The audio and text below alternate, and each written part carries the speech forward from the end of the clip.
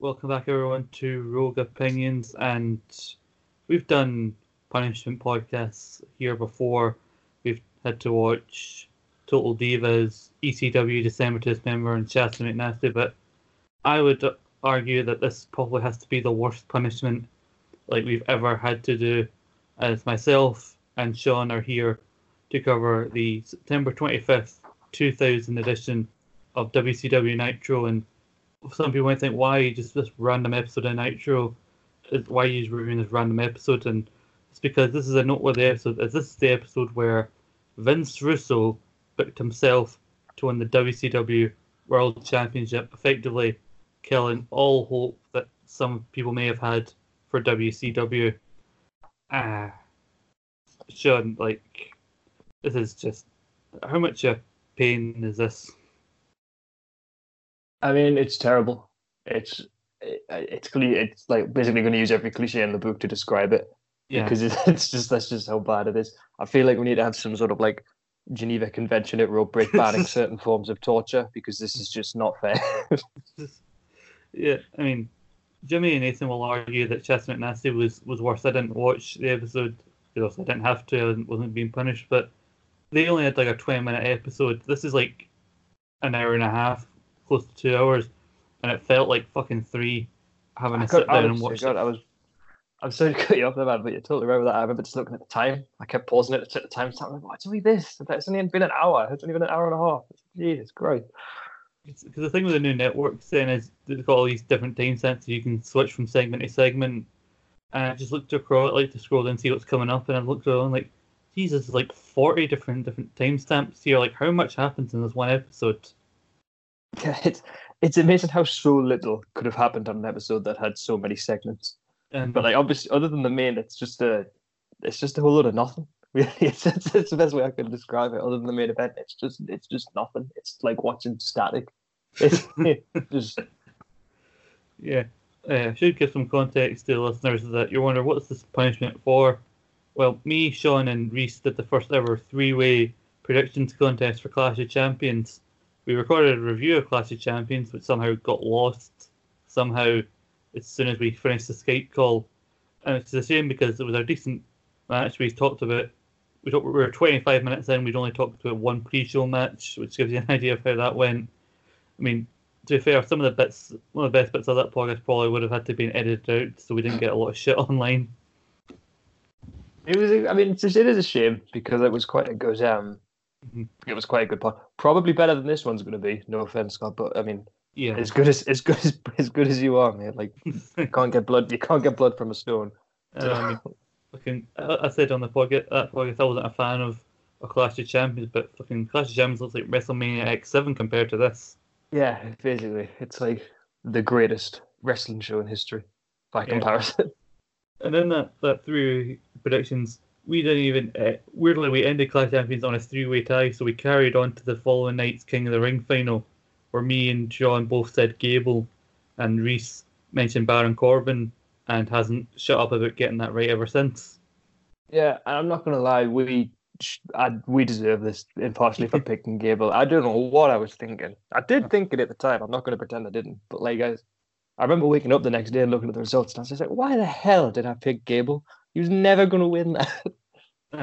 Part of me thought they were doing what they'd done with Roman for a couple of years in the Rumble, where they just put him down to the last two, so people would cheer when whoever won actually won. I thought that's what they were doing with Corbin, so they'd get a bigger reaction when Gable won. And shows what the fuck I know. Well, at least yours had logic behind it. Mine was just, I like Gable, so I am picking Gable. That was basically the extent of my thought process. Yeah, I mean, we've started stalling. I think we should just get in this, so we hope we never have to watch.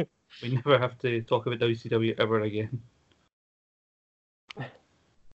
So, hey, so you texted me about this actually, didn't you? This was with the intro. That's this headlit. When I say the intro, I don't mean the opening match. I mean the literal intro. Yeah, the video, opening video package, all the highlights and shit like that they use for every show. Yeah, I'm glad it wasn't just me, because you texted me and said the intro nearly gave me a headache, and I was like, I'm the same. I had to look away from it. It was genuinely headache inducing. So serious warning to people who are susceptible to stuff like that. If for whatever reason you decided to watch this episode, Maybe skip the intro. Like that, when Sky Sports showing the WWE shows, the other guy who warns the following program containing strobe lighting effects. Like, you should have that a big warning for this fucking WCW Nitro intro. Yeah, well, it's nice of them to give you some physical torture to go with the mental torture that you're about to endure. So, yeah, I mean, this opening Vipage makes the opening to SmackDown look coherent to the old '99 SmackDown. That speaking of SmackDown, as you know, me and Jimmy do a retro SmackDown series, and the timeline we're on in '99, Vince Russo has just left the WWF, and this is good to see that he made the most of his new position, because I left him on one timeline and now I need to do this show, and the fucker's still haunting me. Yeah. I mean, it's worth noting for this show, just for what it's worth, at this point, Vince wasn't booking on his own. He had Bischoff alongside him at this point. I think he left, Stroke was fired, I can't remember, in sort of early 2000s, and then about halfway through 2000, him and Bischoff got brought back in to work together on it. So it's much black as Russo gets, and it's not undeserved. He wasn't alone in this one. Yeah, but I think that makes it worse though, because if someone else is there with him, you look at them thinking, why didn't you stop him? Why didn't no one tell him this is a bad idea? Sometimes I think when you have ideas for stories and that, I think sometimes you just need to say them out loud. If you know what I mean, you just need to say them out loud, and then what does it sound like when you say it? It's like Vince Russo wins the WCW title. I can't imagine how anyone would say that out loud and think, yeah, that's a good idea. But then they'd already put the belt on Arquette at this point, so yeah, it's not. Arquette knew that was a bad idea even when they pitched it to him. Vince Russo probably to this day will defend the fact that he won the title.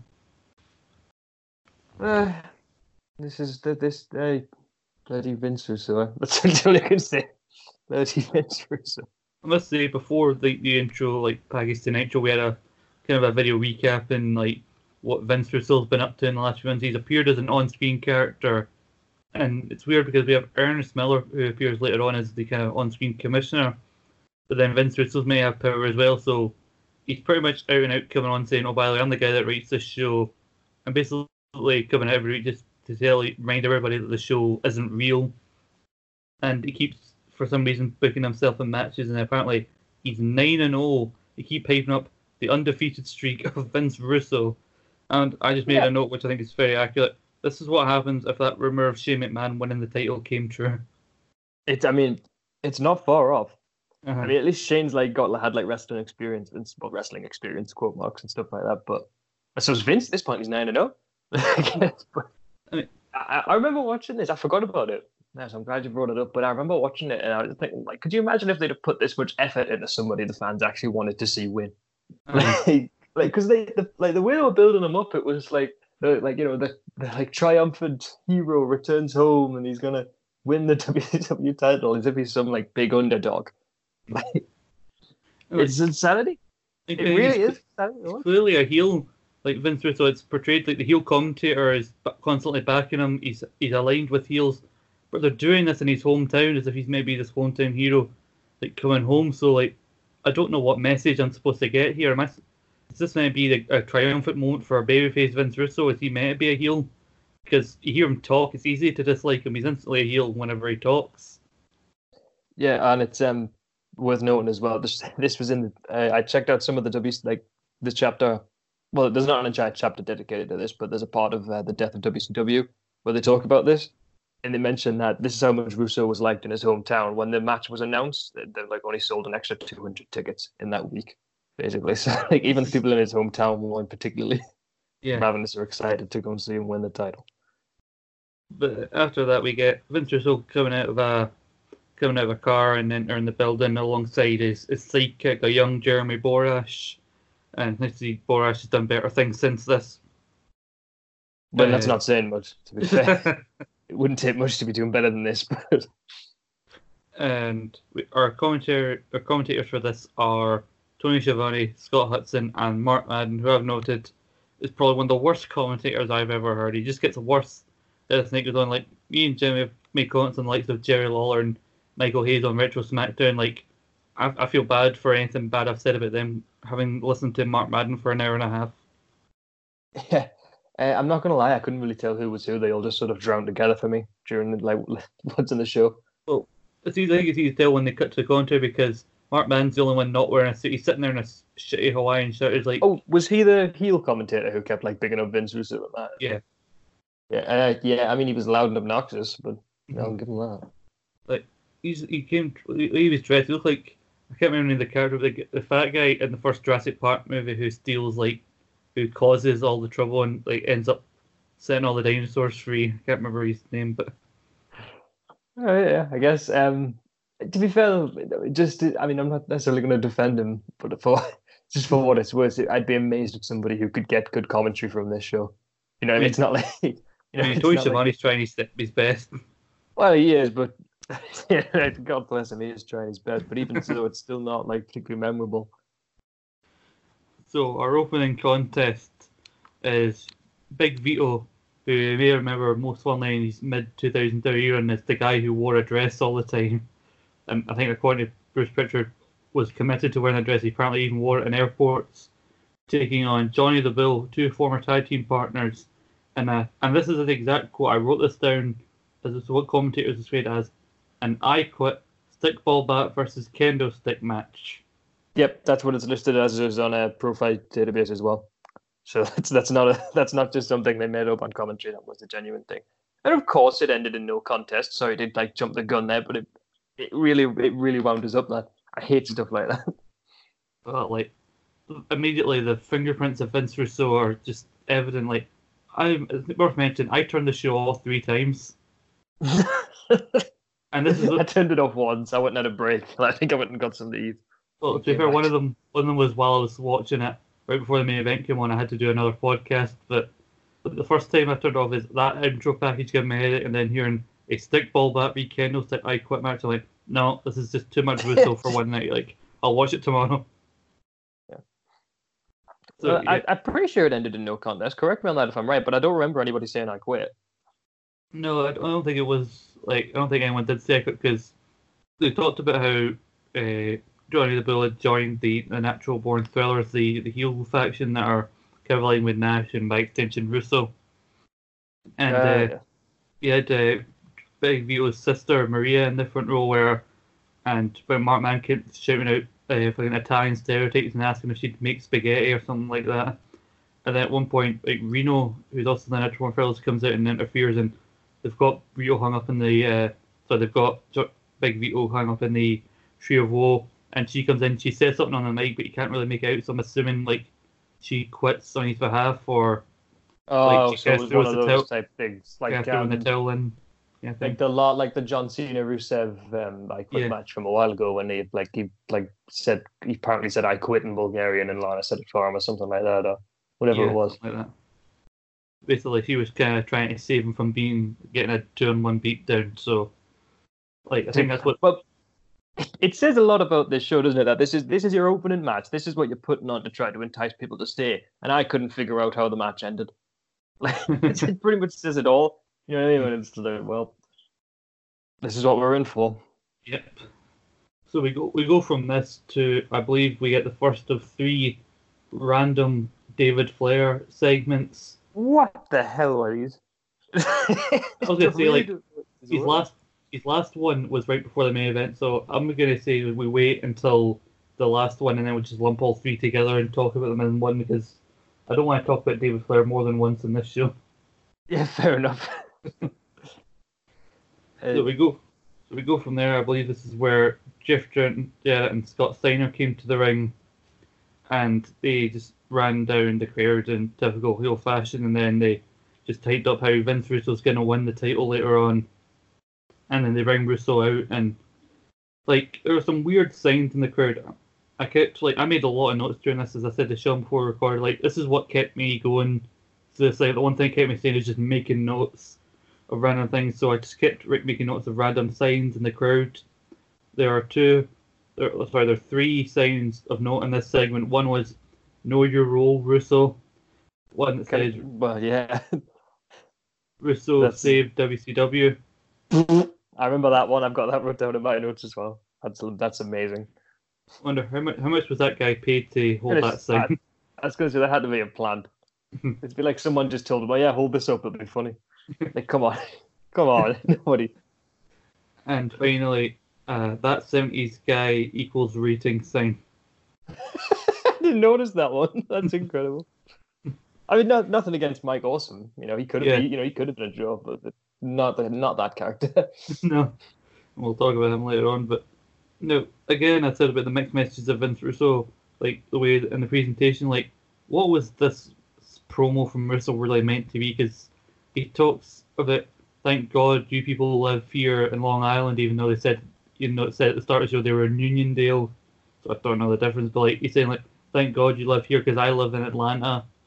So like, is he maybe running down Atlanta, or is he maybe buying the fact that he left Long Island to go to Atlanta, like the time where Miz was getting cheered in Cleveland? He said, "I live in Hollywood now."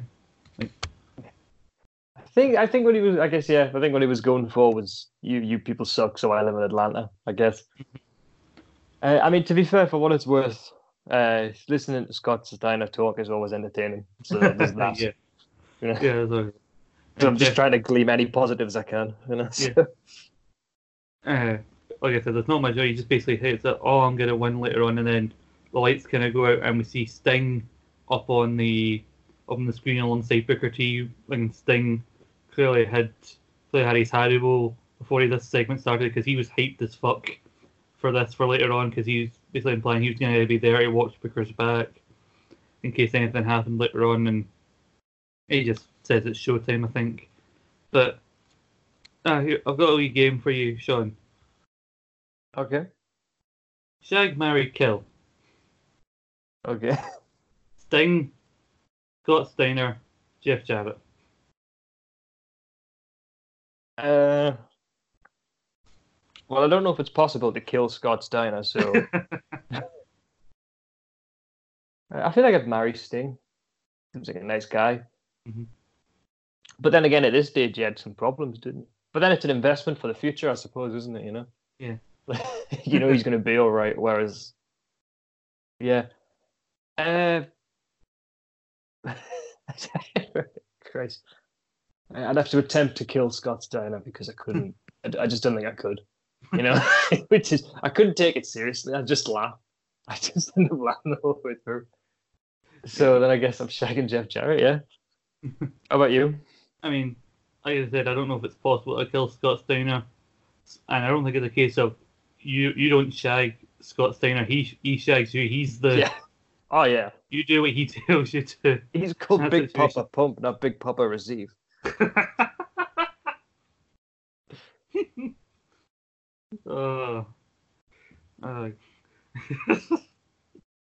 it's true though, isn't it?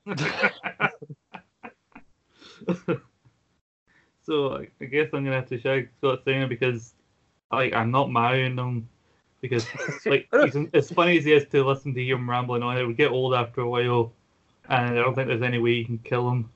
I was gonna say, could I not change it? I'll marry Scott Steiner on the basis I'll get him to write his own vows, and that'll be amazing. You see, usually when you get married, you have a 50% chance of getting divorced. But you're married to me, the genetic rate, you get 33% chance. Yeah, great, wouldn't it? So I'd have to shag Scott Steiner or marry Sting because he seems like a lovely fella. And by default, I'm having to kill Jeff Jarrett, which I'm not that bothered about, especially since he pulled out of a show I was going to that he was meant to be at a month or so back. So fuck him. Yeah, well, you showed him. Take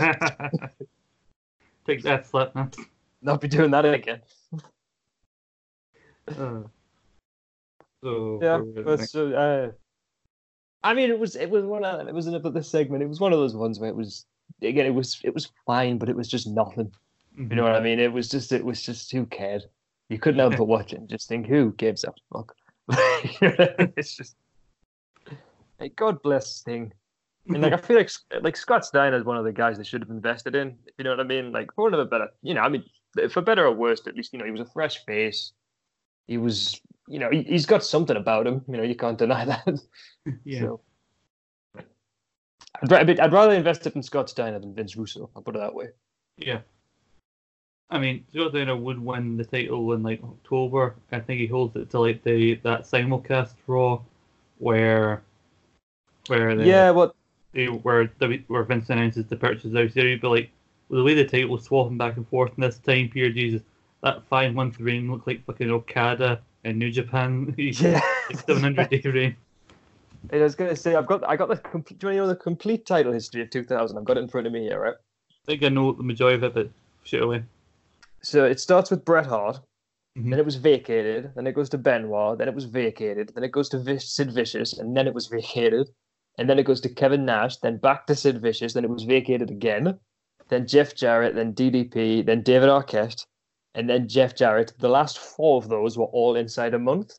And then it's Ric Flair, and then it's vacated again, and then it's Jeff Jarrett, Kevin Nash, Ric Flair, Jeff Jarrett, Booker T, Kevin Nash, Booker T, Vince Russo vacated, Booker T, Scott Steiner. Steiner holds it until March, like you said, and then I think Booker T wins it on the last Last night, Raw, sure. but that's in 2001 to be fair. So Scott Steiner is the last one to hold it in the year 2000. But by that point, I mean, Jesus, it's just not worth it, is it? I'd rather not held it at that point. I think. And Vacant had a star-making year, didn't he? Well, he did, yeah. It made him. Who said WCW didn't invest in talent? The last true main eventer made by WCW, Vacant. And for what it's worth, just if anyone's listening and somehow hasn't heard of him, Wrestling with McGregor, Brian Zane has a great video on the WCW title in 2000. That's worth watching. Yeah, I just give you the highlights there. He goes into it on a little bit more detail than that. Quite worth it.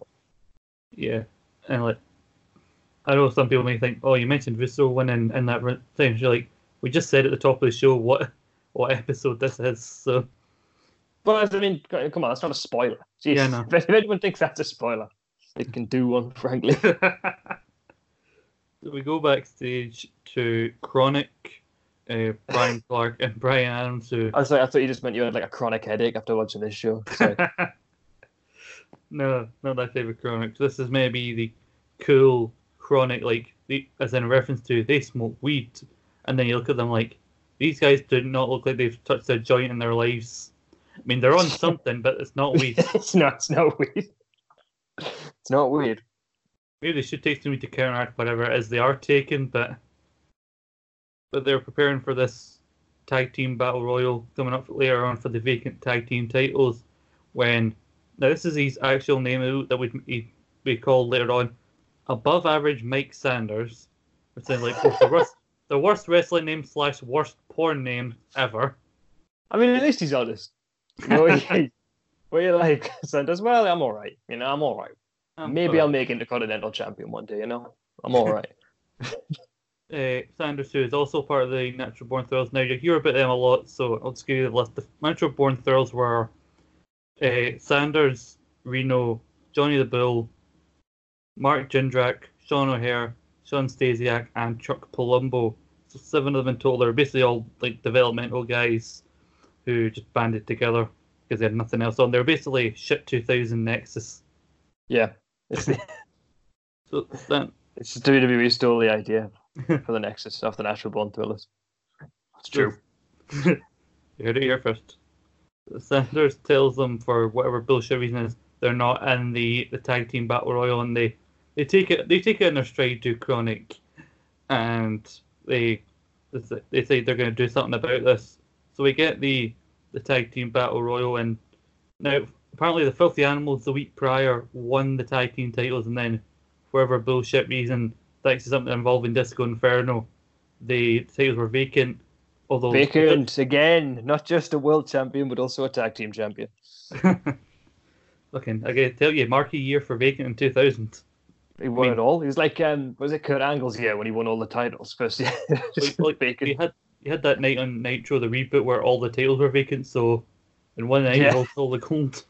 What's the name of that guy? I can't remember the name of that guy. He's a Japanese wrestler, and he held like 10 titles at once. Something like that. The Ultimate Dragon. It's vacant, yeah. Yeah, that's him. So, yeah. So despite the titles being vacant, apparently the Filthy Animals still come out, and Conan, their manager, is still holding the tag titles for whatever reason. And so getting a bit presumptuous, getting a bit ahead of yourself there, Conan. So I think it's Juventud Guerrera and Rey Mysterio minus his mask because he lost that in '99, I believe, in a match with with Kevin Nash. Do you know why they took him off him? Just as a side note, you know why he got it took off him? Because they told him that masks wouldn't sell well. He wasn't marketable with a mask or something like that. It's something along those lines. And then you look at the amount of merchandise like people like WWE have made with mask sales. Mm-hmm. It's like one of the things like Vince Russo did as well, that if you couldn't see a competitor's face or they didn't speak English, like the language that most of the audience spoke, then people couldn't connect with you because you didn't speak like them, or they couldn't see your emotions through like the mask, which is really just bullshit when you think about it. It's basically the idea of like, oh, you don't speak English, so people won't get over. Like fucking Lucha Brothers and one with over tag teams going at the moment, and they cut half their promos in Spanish, and I don't speak a word of Spanish. Yeah, but you don't need to. Like I say, look, if you look at Asuka and WWE, I love it when Asuka just starts like ranting in Japanese. I ain't got a clue what she's saying, but you don't need to, do you? Like she could be saying the most boring sentence ever when you translate it to English, but because you're saying it so angrily in Japanese, you think, yes, you assume it's something badass. Basically, yeah. The universal language of badass. So the actual competitors, I had to look this up afterwards because all the other tag teams are just in the round. They don't get introductions, so why the fuck should I care about them? But I believe you've got the Misfits in action. You've got O'Haire and Stasia. No, Sean O'Haire and Mark Jindrak. Sorry. Yes. Look at these natural ones. There's too many of them there. Because I'm a bit confused here. So it's Mark Jindrak and Sean Stasia. No, fucking hell. I don't know. They're all the same. It's this show. It's melting your brain. I mean, don't worry about it. You don't need to run down the entire. Sean O'Haire and Mark Jindrak. I got it there in the end. They were in the match with those. The Misfits in action. I believe Chavo Guerrero is in there somewhere. You got the Harris twins. They both look the same. They're both bald. The Young Dragons and 3 Count, which I believe is Evan Courageous and Shane Helms representing them. And I know Shannon Moore was the third member. And there may be one or two teams that I didn't recognise in there, but it's basically the clusterfuck in the worst way. And you got Conan on commentary, and just despite not being in the match, Chronic come out anyway, eliminate the majority of the field, and the referees basically count it as eliminations, even though Chronic have been taken out of the match. So by rule, the eliminations shouldn't count. I mean, for what it's worth, sometimes you get that in like Battle Royals and Royal Rumbles, don't you? Where someone who's eliminated like comes in and then throws them back out. Yeah, and because I do. See, I never mind that because I'm not going to have this discussion on this podcast because I'm not defending WWE at this point. But yeah, in Royal Rumbles and that, I don't mind it because the rule is if you go over the top rope and hit the floor, then you're out. It's not that someone the rule's never been that someone who's in the match has to throw you out. The only two smart people are the Natural Born Thrillers in this match, because when Chronic come in, they just stand on the apron.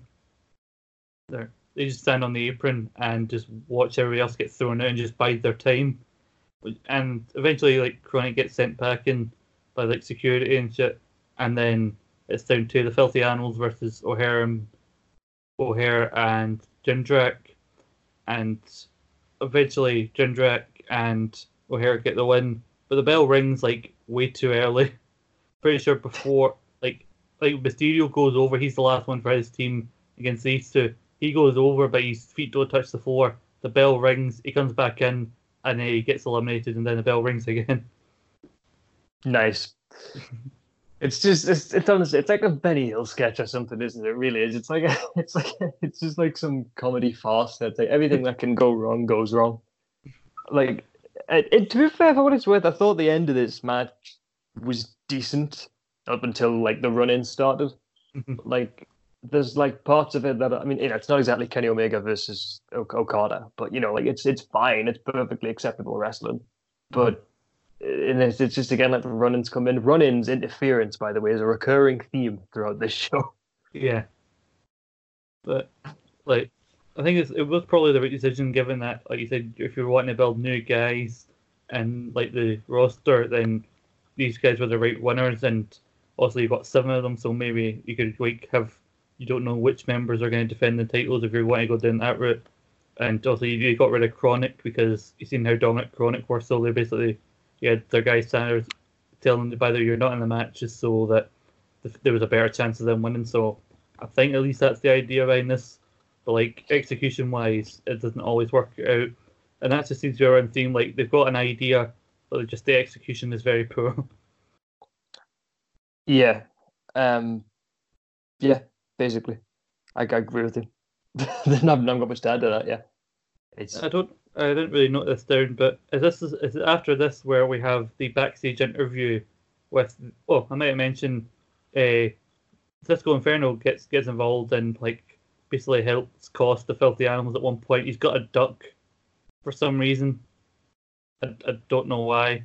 Like I don't really care to know why, because I don't care to know anything about Disco Inferno other than he's a abhorrent human being apparently.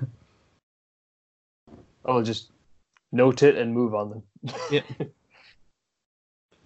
But it's at this point where we get the backstage interview with the Whack Pack from Howard Stern.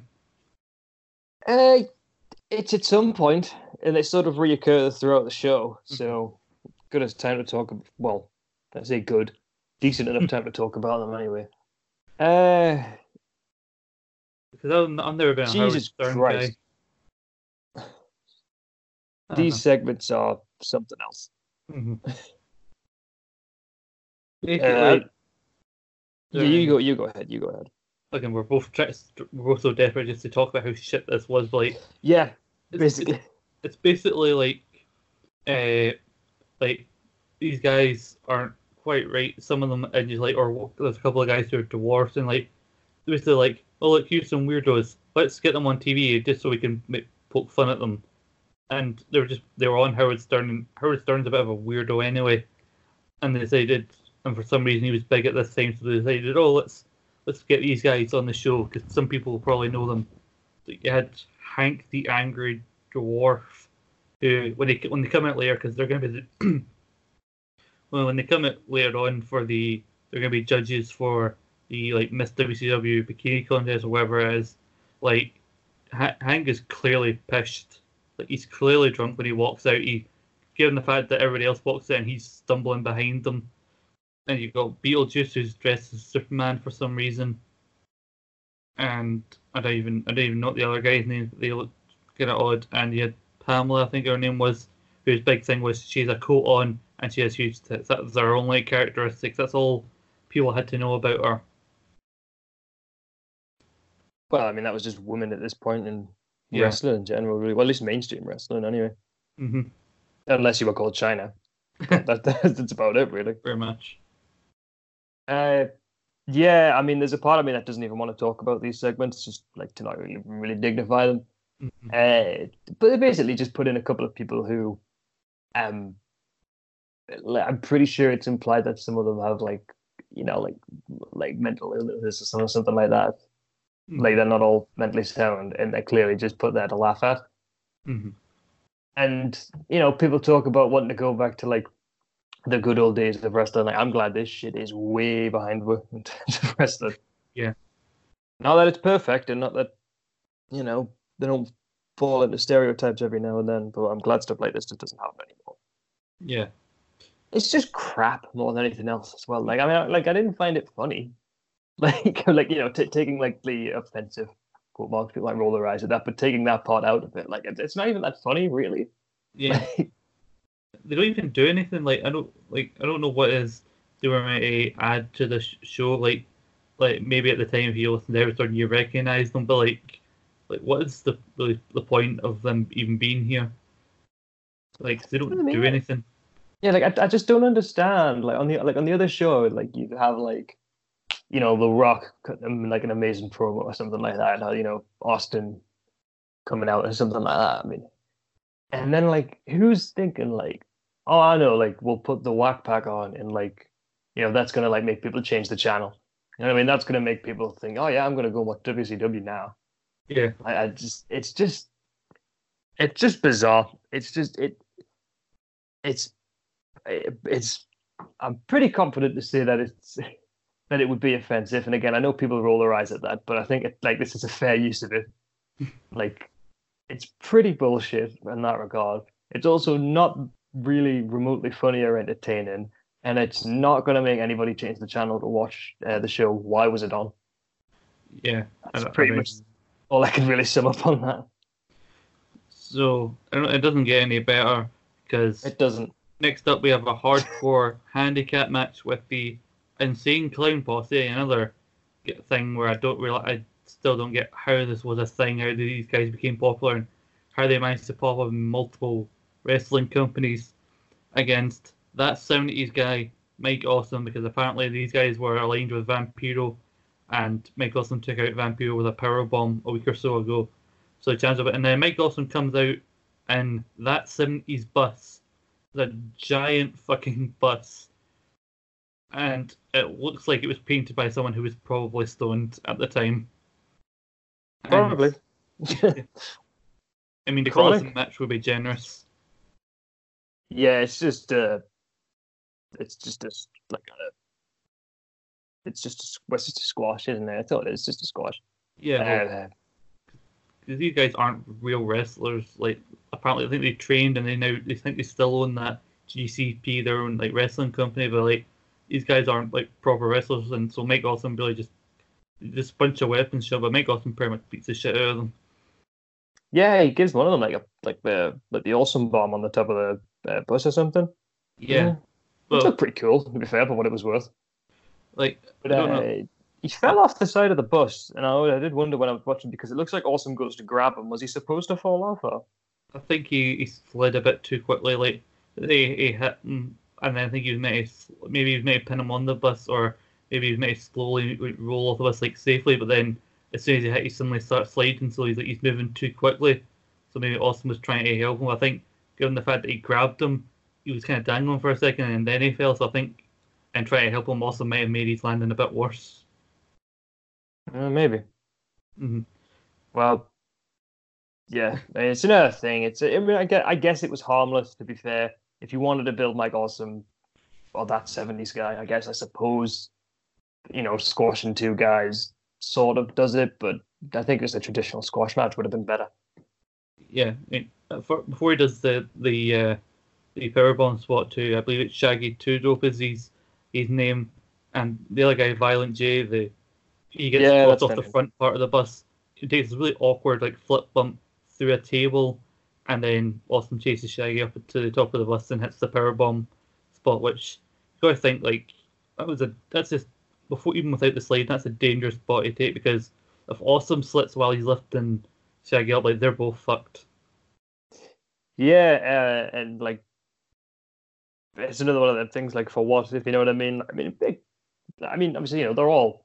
It sounds like they're all adults. If it's what they want to do, it's what they want to do. But it seems to me it's like if I don't know if it was someone backstage or something like that could have said, well, that's going to be a pretty cool looking bump, but it's also kind of dangerous. So why don't we save it for like a big match or a big draw or something like that, rather than it's a spot on TV.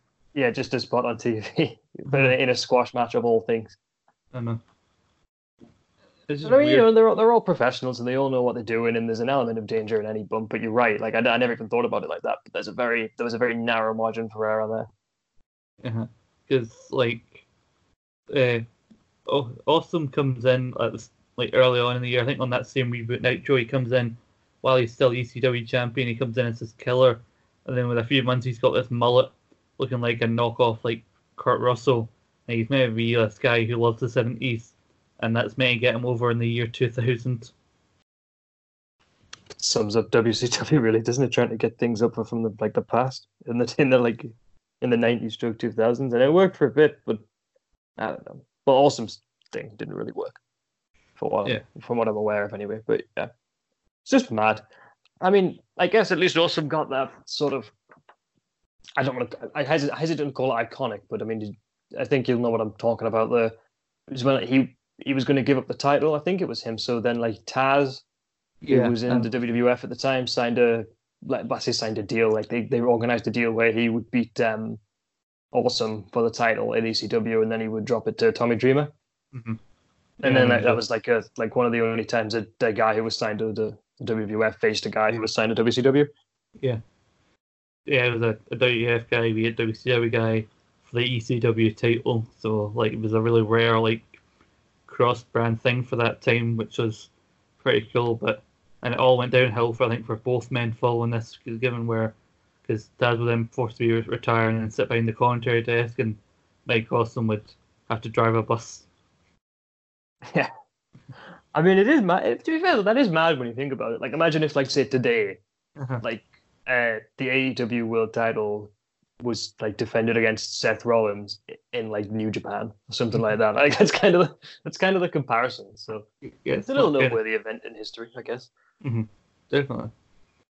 Next, we get a weird in-ring promo from Ernest Miller, who is meant to be the commissioner or on-screen authority figure, and basically kind of warning the Natural Born Thugs and Kevin Nash not to get involved in the main event match, which you forget is maybe in a steel cage or whatever the version of a cage they're calling it. It's a Hell in a Cell.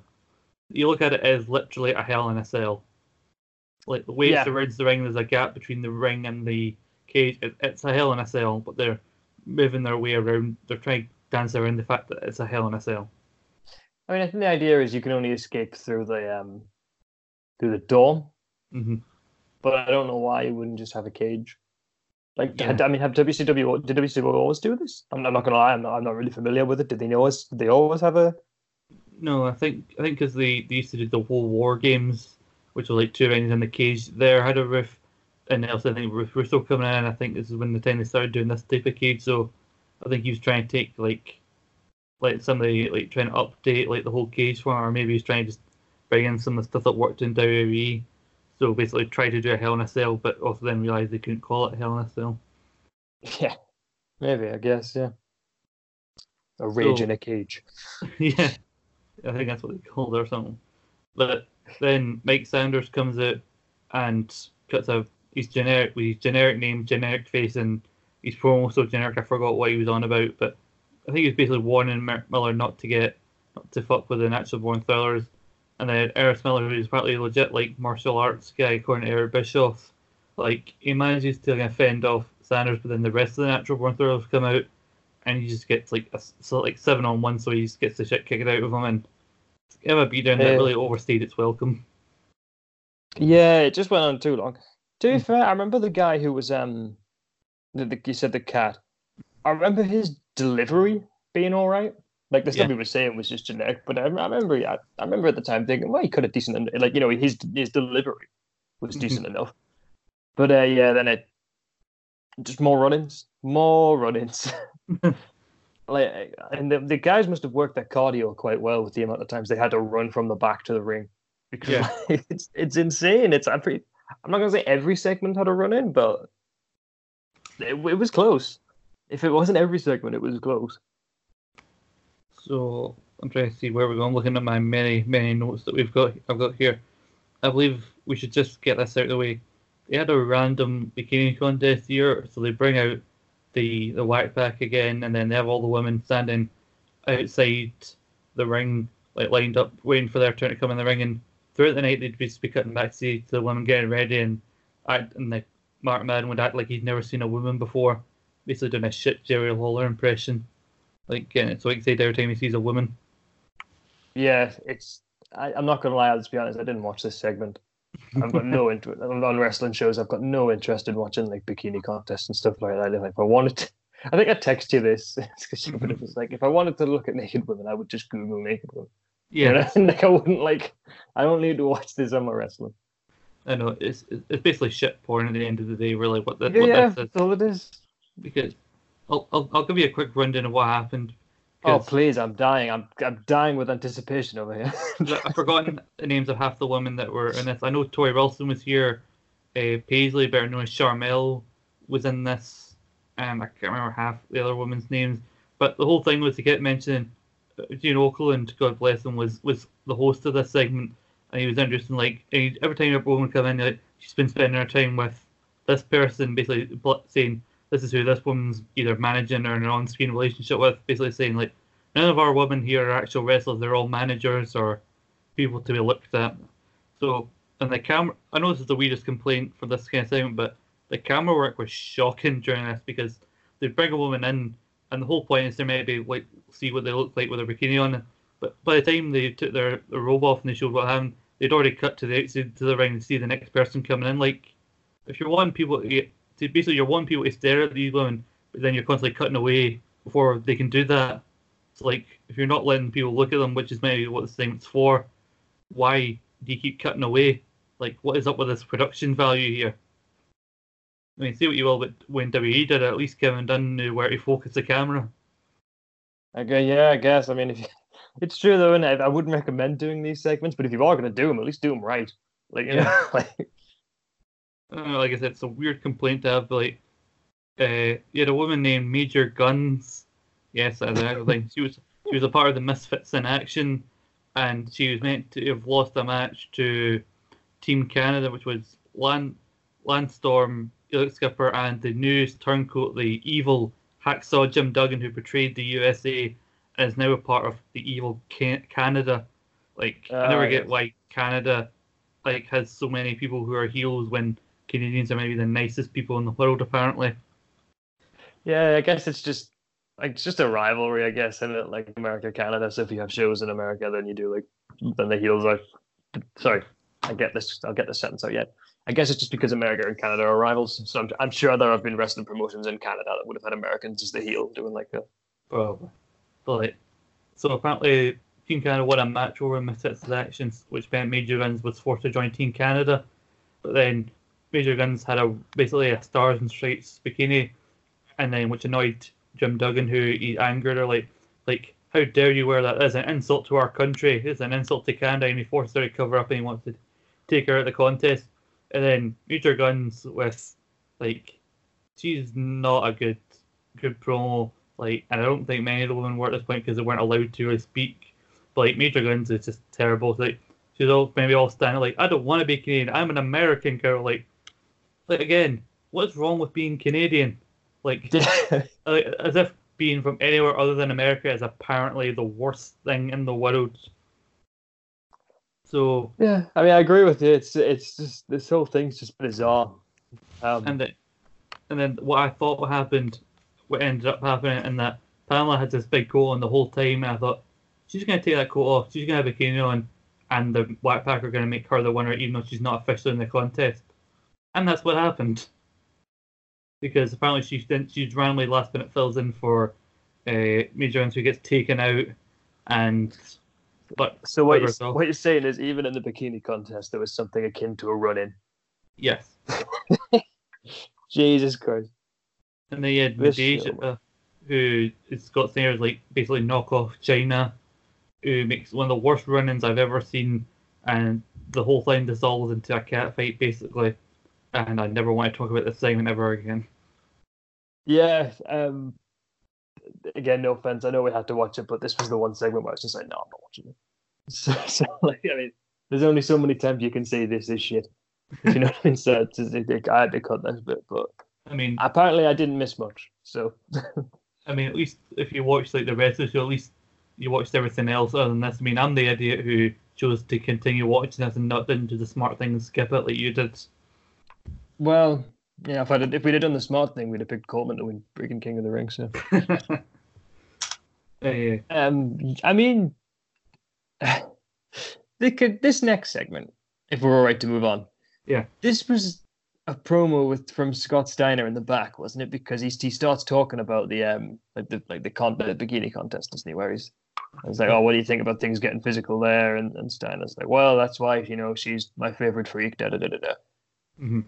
But this confused me, and I'm wondering if I missed something from him because he cuts a promo, and he mentions Goldberg because he's been feuding with Goldberg at that point, doesn't he? So he mentions Goldberg, and then Goldberg attacks him from behind, and then the camera just cuts to what I imagine was a break because they don't do breaks on the network. Mm-hmm. So, and then when it comes back, Scott Steiner's standing in the ring. And he cuts another promo about Goldberg attacking him from behind. Mm-hmm. And then Goldberg comes out again, and they end up having a steel cage match. Yeah, so we should. Why did Goldberg stop attacking Steiner? Why was Steiner okay? Like he didn't he didn't sell up like the beatdown at all. Why why did they have a promo in the back just to do a promo then out in the ring which had the same effect? Like, did I miss something? Yeah, genuinely. Like, I think we forgot to mention in that opening part where we had Jarrett and Russo and Steiner in the ring. Goldberg came through the crowd at one point, and because he was meant to be gone, and Scott Steiner basically said he chased Goldberg off, but now Goldberg was back, and apparently he'd only been gone for 8 days, so not much. He lost an high quit match, but Goldberg was like, well, the joke's on you. Stipulations don't matter in WCW. So he came back. Yeah, so they had that segment backstage, and they got into the fight, and then it was maybe Disco Inferno in the ring with his weird duck, and the only note I made about his bit is Disco Inferno can fuck off. Fair enough. And again, he's got a weird duck for some reason. He was meant to announce that he's got a new tag team partner and he doesn't need the filthy animals. But then Scott Steiner comes out and the commentator's like, oh, is Scott Steiner his new tag team partner? And then Scott Steiner just kicks fuck out of Disco Inferno. And I forgot. I missed that part out. You're right. And that's because that's even weirder. That makes it even weirder. I know. And so yeah, then Goldberg comes out and he says he'll fight Scott Steiner. But then he says, well, we've got a cage here, so why don't we have a cage match? And then the cage just lowers. So not only have you got a cage match in your main event, which weird looks like a Hell in a Cell, you've lowered the value of that cage match by having another impromptu cage match. I mean, lowered the value of a Russo match is saying something, but you are right. And also, Scott Steiner, he apparently got his face fractured or injured his orbital bone in a match with Goldberg before, so he had to, when he wrestled, wear a face mask. But I don't think that was explained so randomly in the match. Scott Steiner's got this weird black strap thing on his face. I do remember that. I shouldn't laugh because he was hurt, but you're right. It's just because they don't explain it at all. The worst thing about it is... Sorry, after you. So the worst thing about it is Goldberg headbutts Scott Steiner and Steiner sells it like, you have a face mask on. Surely that shouldn't hurt. Oh, it's just... I mean, the only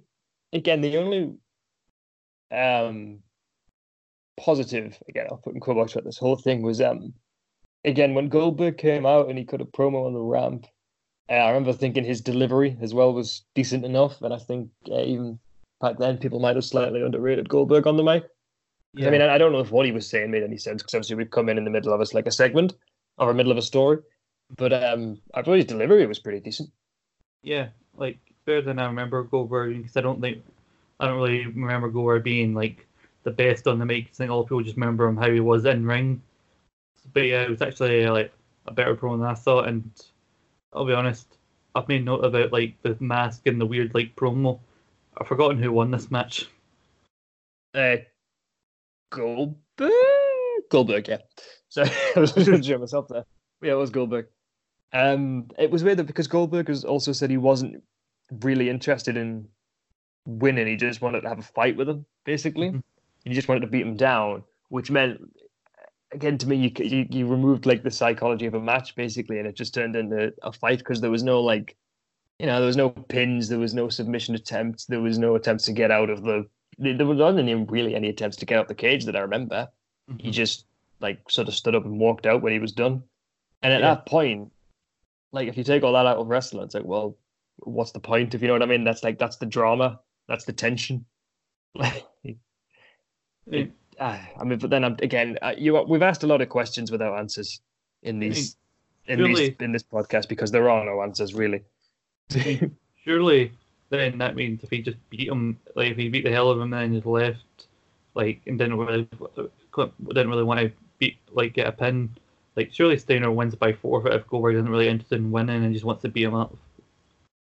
Well, I mean, I guess, but it is a cage match, so as soon as Goldberg walks out, he wins. But yeah, I guess but even then, it's trying to find the logic. What's the point of trying to find the logic in these segments? Because the people who were writing it clearly didn't. So that's what I say. I looked up the card for this match for this episode just to make sure that it was Goldberg that won, and I've just got the match times here according to this place I'm looking at.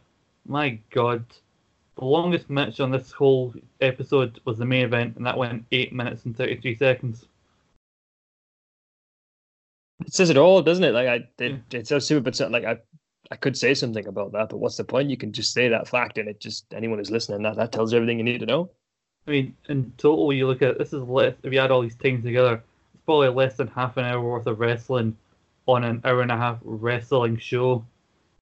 And like you said, that says it all, really. Yeah, it does. It really, really does. We have a we're not even nearly done yet. Jesus Christ. we're nearly there.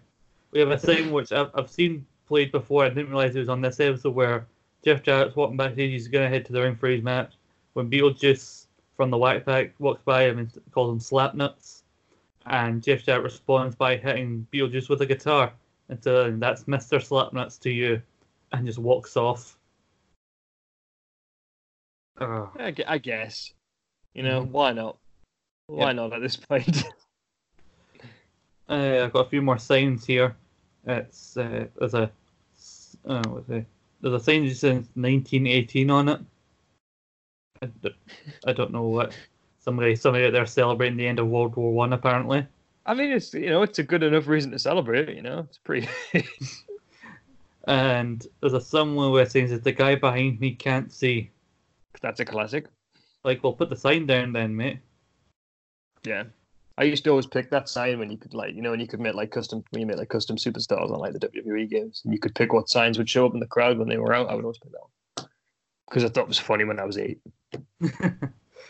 So we've got Jeff Jarrett taking on the leader of the Misfits in action, General Hugh Erection, also known as Hugh Morris / Bill DeMott, former trainer who was fired under less than flattering circumstances.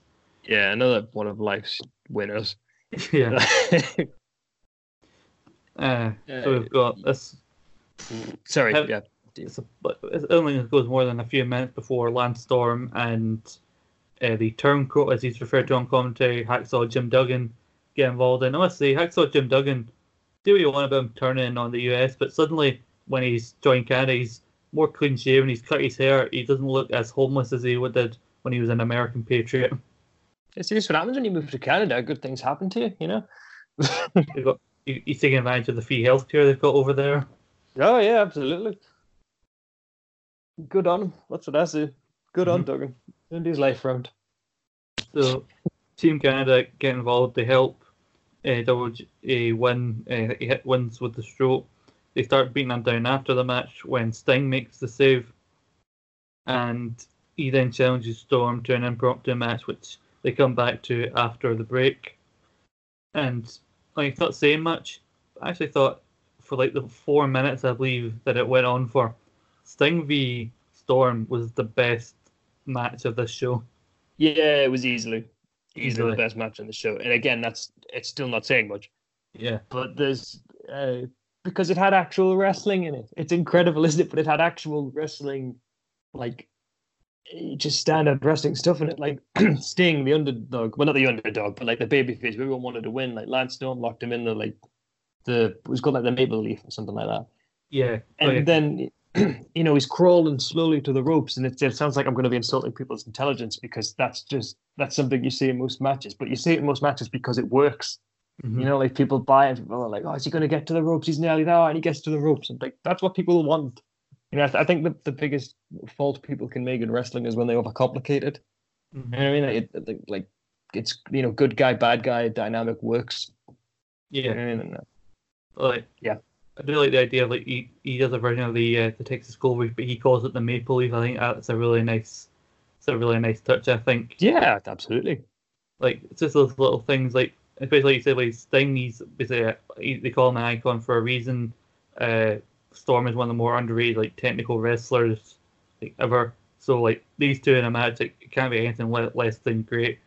And I like the sequence where they kept countering each other's moves, and then Sting slips out of a body slam attempt and catches Storm with the Scorpion Death Drop for the win.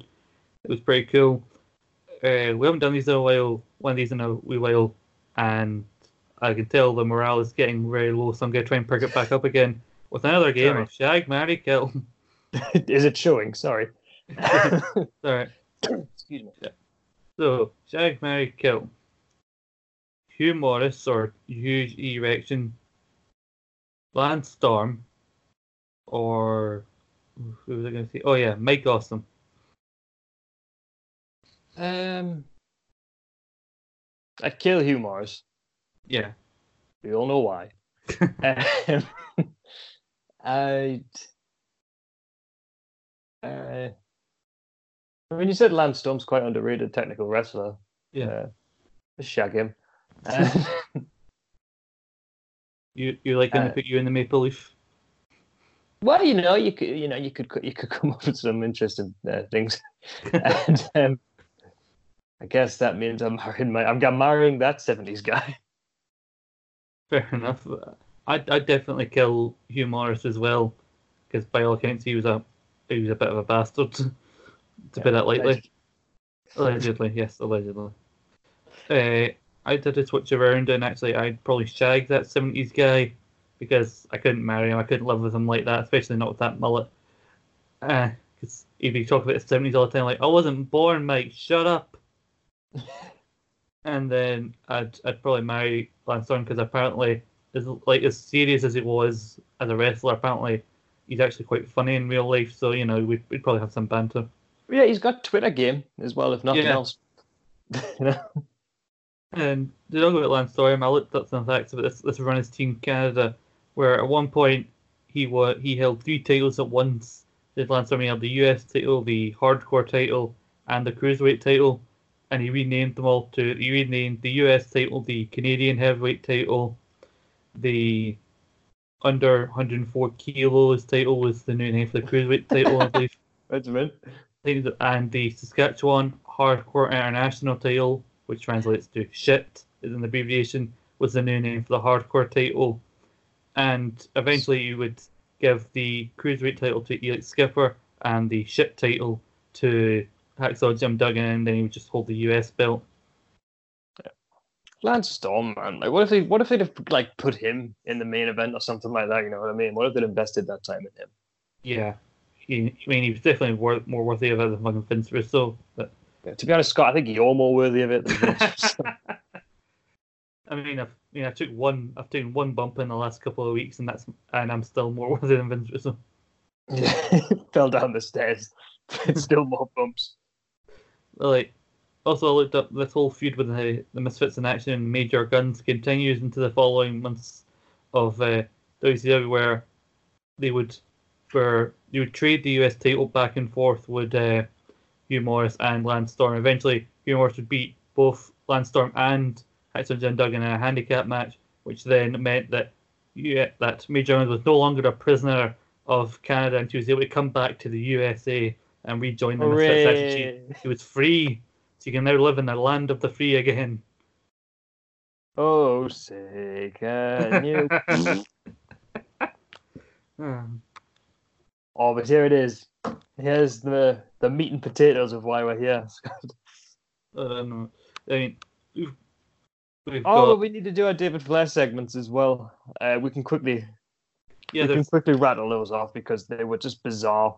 I mean, we came in halfway through a story, to be fair, I think, so they were probably even more bizarre for us. Yeah, because apparently he's engaged, or he's going out with Stacy Keibler, who is pregnant, but he's not the father, and he's trying to hunt down who it is.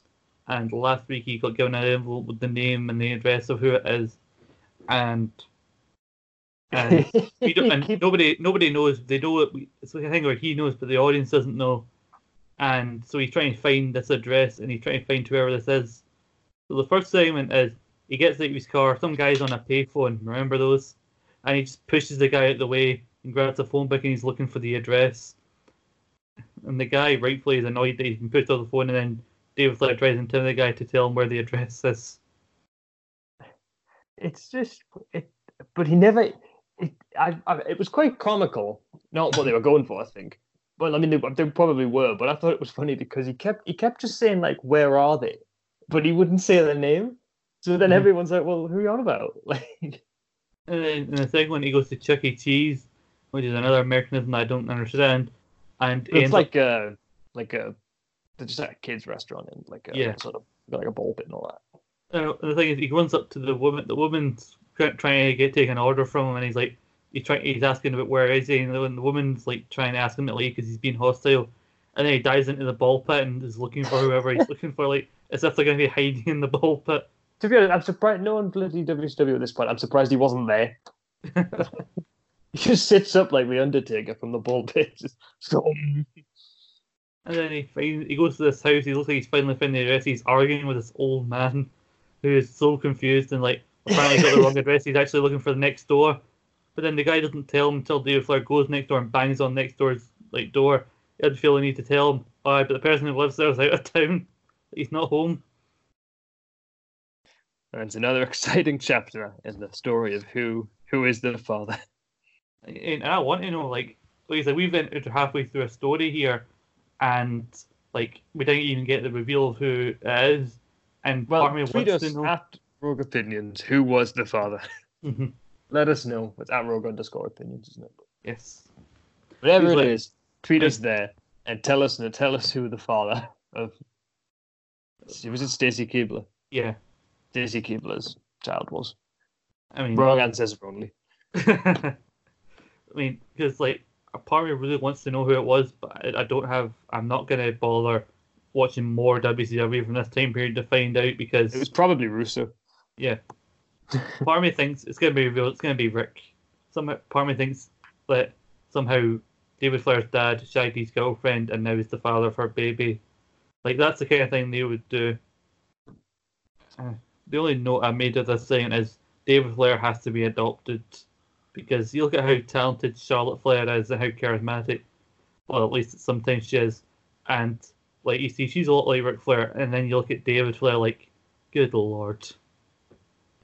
I mean, to be fair, he wasn't exactly given Citizen Kane to work with here, was he? But still. Yeah, but Charlotte Flair was brought in, I mean, was sort of in the tail end of the Divas era, and she still managed to stand out. Like, I don't think that's really an excuse. I mean, they tried to push David Flair heavily. He was always on TV. He had the US title at one point. He fought his dad on pay-per-view. Well, that's fair. Yeah, I guess it just wasn't meant to be for David. I think Charlotte must have got all of the talent. Apparently so. But yeah, as you were saying, Sean, the meat and potatoes of why we're here. It's here. The main event is upon us. We have... There's just so much to unpack. I'm just going to run down everything I've made a note of here, and we'll talk about it at the end. So we have the match. The cage lords. Half the roster is surrounding the ring and in the cage to make sure Russo can't escape out the door. Russo hits Booker T with a pipe and gets a couple of shots and tries to immediately escape. He can't get out. He just beats down Booker with his weapon. He tries to climb out the top and pull out the top panel. He climbs it. The roster climbs the cage to stop him from getting it. Sting lowers down from the rafters. He can't get his harness off. It's so bizarre. Do you think the entire roster were just trying to keep him in that cage so he couldn't book shows anymore? Probably. Just say, don't let him out. Don't let him out. Just keep him in there. I mean, if you think that seems a bit overcomplicated and overbooked, just wait. You haven't heard the last of it. Because at some point, Lex Luger appears through the crowd, hands a pipe through the cell to give Russo the weapon or some sort of weapon he passes through. The referee gets taken out, so the EMTs come in, and then Ric Flair, disguised as an EMT, attacks Vince Russo and trips over one of the guys that's lying down in order to get to him. What does that mean? It's like some sort of Benny Hill sketch or something, isn't it? It's like a Monty Python bit. It's like it's unbelievable.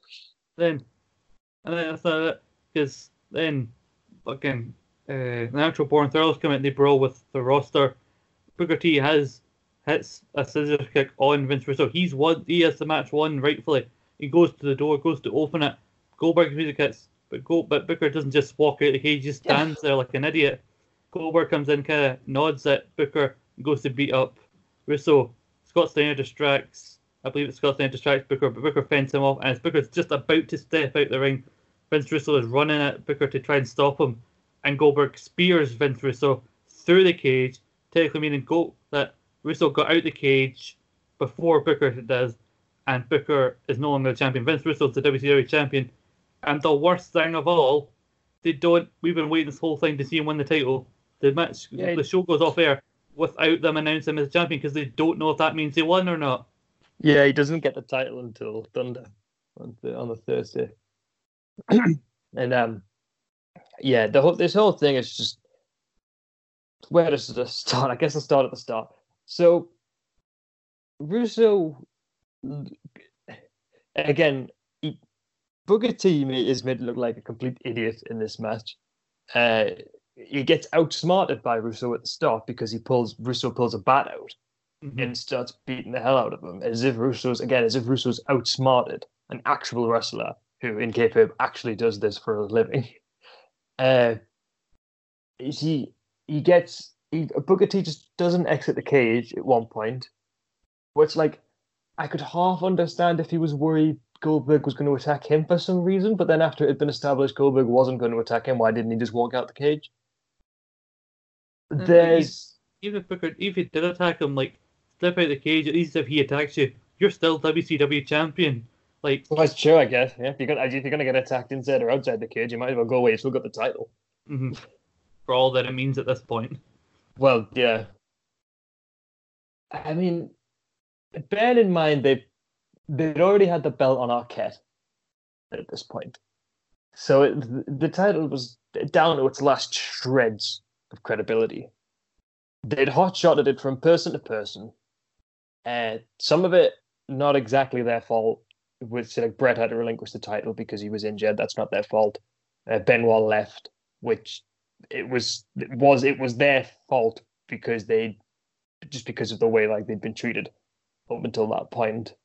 Like him, Eddie, Jericho, and Malenko. You know, the radicals, basically. Very sad. You know. So then they'd gone. So the title was in a bad shape anyway. And then they put it on Russo. And do you want to know what rating this show did? After all of this? I'm dying to know. It did a 2.87 to Raw's 5.44.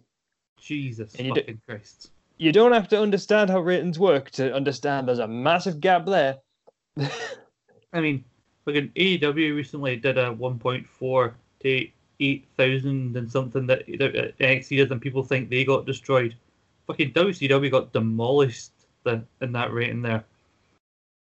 Yeah, that's what this did. And also, like I say, I looked up I mentioned this earlier. I looked up the part where the death of WCW talked about this, and they point out that more than anything, say what you want about Russo, you know, and I'm sure people will, but at the end of the day, Russo is a human being who has a family, and, you know, things like that, and he was not a trained wrestler. And you notice when he comes out to the ring wearing the helmet, that's not just for comedic effect. It's because he'd suffered several concussions in the matches prior.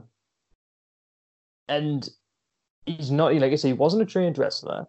Any trained wrestler shouldn't be in the ring taking bumps. Certainly shouldn't be winning world titles. But when you don't know what you're doing, you shouldn't be in the ring, basically. And that's another thing. Like, you could, like, when you look at Bret Hart had to retire, like I said, mentioned earlier, because of concussions. I'm blanking on the guy's name, but there was a guy who earlier in the year in SmackDown ended up paralyzed because of Sorry, Draws. Might have been, yeah. He ended up paralyzed from the neck down because of a freak accident. Mm-hmm. I think it's doing. And then there's, you know, those were trained guys. You know, those were guys who knew what they were doing. Mm-hmm. And it's just bizarre. He shouldn't have put himself in that situation. Again, like, it might sound a bit dramatic, but for his family's sake, more than anyone else's, like, he shouldn't have been in there. But at one point in the match, his helmet came off. And I'm pretty sure this was in the book as well, where Goldberg gave interviews in the past, where he said he wasn't coming out until the helmet had been put back on because he didn't want Russo to sue him for killing him. Basically, like, he wasn't going to do it. And again, just as a sort of final point on this thing, just to put it in perspective, when at its height I think it was, I can't remember when it was, but it was 97 or 98, one of them. WCW turned a profit of like $62 million, I think. Mm-hmm. Like in 99, they made $9 million, so it's still profit, but it's a huge drop off. And then in 2000, they lost an absurd amount. To be fair, I don't know. I think, to be fair, in 2000, they might have lost 62 million, and in 98 was when they made 30 million. I might have got the numbers wrong way around. Yes, I have. Sorry. So I'll just say that again for clarity. In 98, they made $30 million. In 2000, they lost $62 million. Jesus fucking Christ. And it's because of stuff like this. And just for a source on that, I saw that in an interview with Dave Meltzer, just for what it's worth. I mean, it's not Dave. That's not Dave Meltzer breaking news, but that's who I said who saw it. Who saw that? And yeah, sorry. I mean, I know I've been pretty dominant on that. I'll let you say some stuff about it, but like, it's just the best way I can talk about that match is just to talk about the business of it, basically. I mean, because it's stuff like that. That's what happened. Basically, that's why stuff like that happened, because you can only take the piss with fans for so long before they just think, I'm not watching this, I'm leaving, see you later. I mean, part of this has to be like, part of our confusion has to be the fact that we're watching this one episode in isolation years later. I mean, I doubt watching everything that led up to this and everything that happened after would give it any with the context would really help it in any way, but I don't mean to speak ill of the dead. I'm glad WCW is dead, because if they're letting Russo do this shit and they're losing so much money, and this is and they're getting nothing back from it, like, they fucking deserve to go out of business. That's why, like, and Booker, as I said, made me look so stupid, like pausing, looking like with a stupid expression on his face as Goldberg's coming out, like he screwed himself. He deserved to get beat in this match. And like, the whole thing with the guys around the ring, I like the idea like they were sick of Russo as well, but like, the whole thing is he immediately hits Booker with the bat twice and runs to the door, and they're all standing there. So we may believe that if they weren't there, Russo would have won this match in under a minute. He would immediately have just escaped and left. Like, is that what we're supposed to believe here? And then, like, where the fuck did Lex Luger come from? I forgot he was still a part of WCW at this point. Again, Ric Flair's big, like, shocking, like, reveal that he's a part of the ENTs to sneak in and then get to Russo, and then he falls over as he's trying to get to him.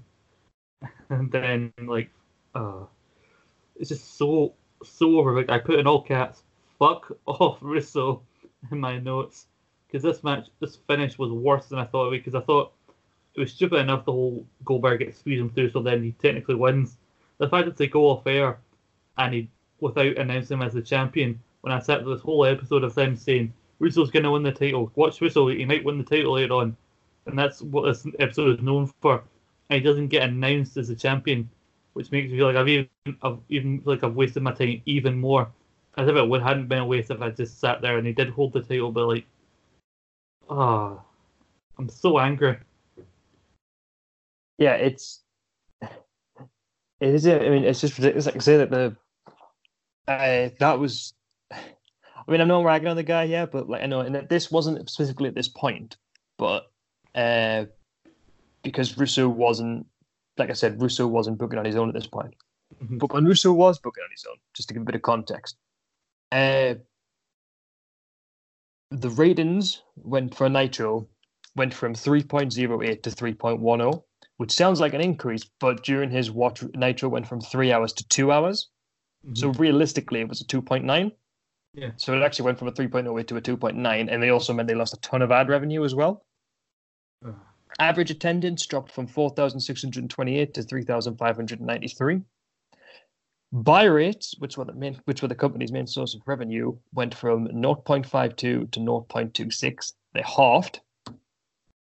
And just to give the devil the due, I guess, Thunder's ratings did go up from 2.06 to 2.32. Yeah, well, but Thunder was considered the B show from the off, so. Well, yeah, that's Russo's legacy of his time booking on his own in WCW, and this is his legacy when he was booking side by side with someone. And I know, like, I've ragged on Russo, and I'm not gonna lie, personally, he said some things, where I don't.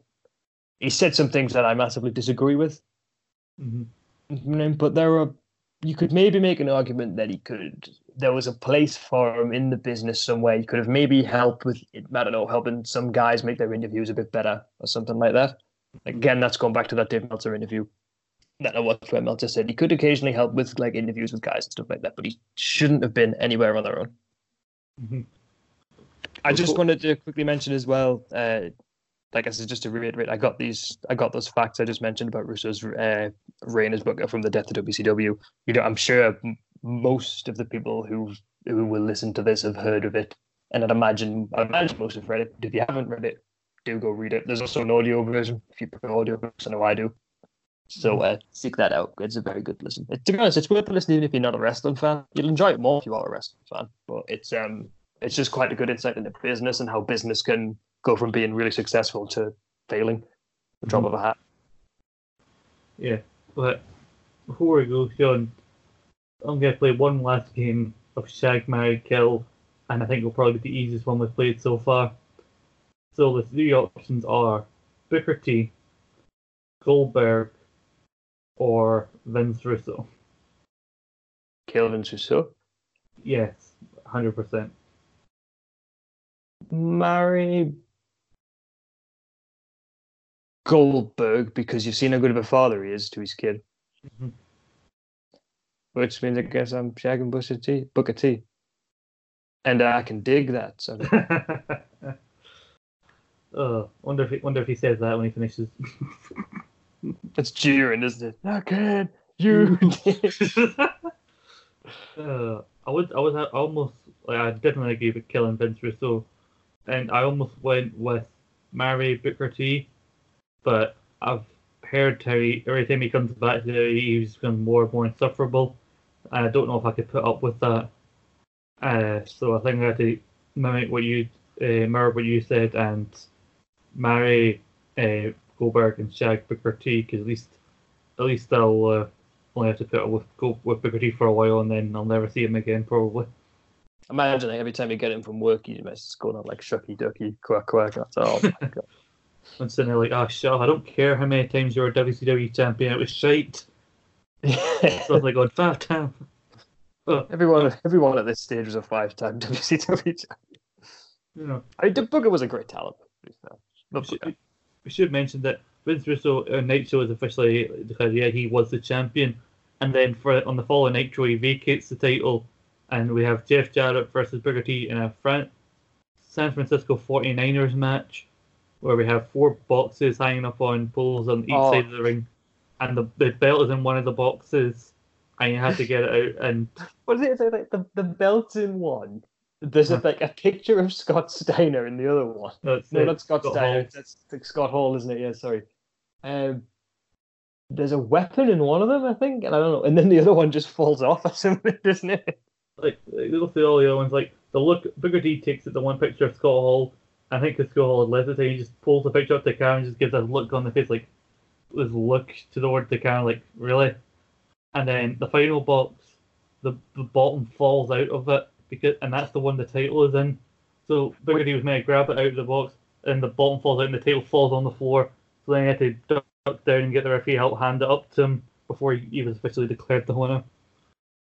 Which, to be fair, the bottom falling out of the title is probably a good metaphor for the title in this year. So it's probably a good place to end.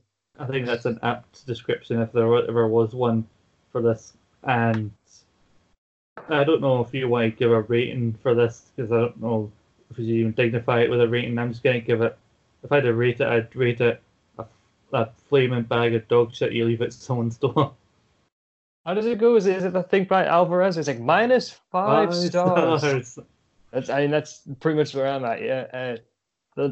The only sort of glimmer of hope in this episode were a couple decent deliveries in promos and a 4-minute match. Yeah. Well, it could have. I gotta say, I don't think it was made. It could have been a whole lot worse if we didn't have that Lance Storm Sting match. But at least that was one bit of light in the dark. Yeah. Yes, it was.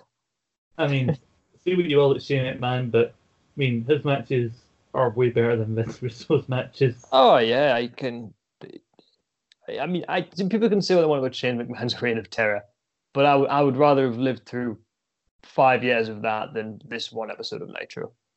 Yeah, I mean, you shouldn't really compare the two. I mean, one's Vince Russo and the other one's the best in the world. Well, exactly. But he was 10-0 at this point. Russo went 10-0 at this show. Yeah. That's the dream. That's the dream match, isn't it? Really, Vince Russo versus Shane McMahon. I mean, as you see, he's went through a lot. He's seen some sick bumps, but he doesn't have to wear football gear and a helmet. He's not always. He doesn't need protection. But Shane will do anything. He'll jump off anything. Yeah. So Vince Russo isn't as hard as Shane McMahon. He needs to jump off the TV. I think that's as good a way to wrap this up. And yeah, so we got through it. We got through it in the end, and we're at the other side, and we never thankfully have to ever talk about this ever again. Well, I mean, I did have something resembling fun with this podcast, so thank you at least. It could have been worse. Yeah, and this almost puts me off doing predictions ever again because although I don't think we can find anything worse than this, but the worst thing about it is I suggested this as a punishment. Well, live by the sword, mate. I know, because we did a championship-related punishment for Clash of Champions, and I suggested this. So next time I have an idea for a punishment, I'm just going to keep my mouth shut because I could end up being the one that has to do it. Yeah, good idea. So before we go, Sean, what are your plugs, man? There's the Doctor Who pod that me and Carr do. If you like Doctor Who, listen to it. Yeah, it's the best thing to give it, really. Yeah, we go through. We did all of season 1. And next week we'll be doing. I mean, if things go to plan, next week we'll be doing School Reunion as part of season 2 because we're going to have to start skipping a couple of episodes because. Just because of like commitments and stuff like that, so we've decided we'd rather talk about the episodes we want to talk about rather than get bogged down with the ones that aren't necessarily as good. Mm-hmm. Yeah, check it out. I enjoy it, and I hope other people enjoy it. Fair enough. So if you're a fan of Doctor Who, you can find that in our back catalogue of all our good podcasts the same way. So you can find this like on Anchor and Spotify and all good podcasting sites where you find that. You can find the Rogue Retro SmackDown review with myself and Jimmy. You can find Kayfabe Court. I believe by the time this goes up, the B block of the Greatest Entrances tournament that me, Jimmy, and Nathan did we're going to go up there. We're going to have a review of Hell in a Cell that's already up. And trying to think what else. And you can follow us on Twitter at Rogue_Opinions. It's the same on Instagram. And you can follow me on Twitter at ScottMcLean1986. Just as a preview, Scott, for the Hell in a Cell review, if I had to ask you to sum up the main event in one word, what would it be? Is that it? Is that it? Just I wasn't prepared for that. So to be fair, that reaction is probably as good. That's probably the best summation you could give it. So I wasn't very complimentary about the main event, but then again, having had to relive talking about this main event, I don't think it really puts in perspective, to be honest. Yeah, we should just stop complaining, really, shouldn't we? Just do the Hell in a Cell review and be like, yeah, it was great, fantastic, 5 out of 5. Yeah, but at least we didn't have Vince Russo winning it, so don't tempt him. So I think we've been through enough. So we're gonna hopefully we've had a good time laughing at our pain, because God knows we haven't. But yeah, God bless you if you made it to the end of this. I nearly didn't, so congrats if you did. We should have did all the plugs at the start, really, shouldn't we? Yeah. I mean, I would hopefully I hope you didn't have to go to the torture of watching the episode to hopefully get context. So it's never watch this episode of Nitro. Just listen to us and take our word for it that it's not worth watching. Yeah. Mm-hmm. So I think that's gonna be it. But from here, that's from Rogue Opinions. From Sean, I've been Scott. We'll see you next time. See you later. Can you dig it, sucker?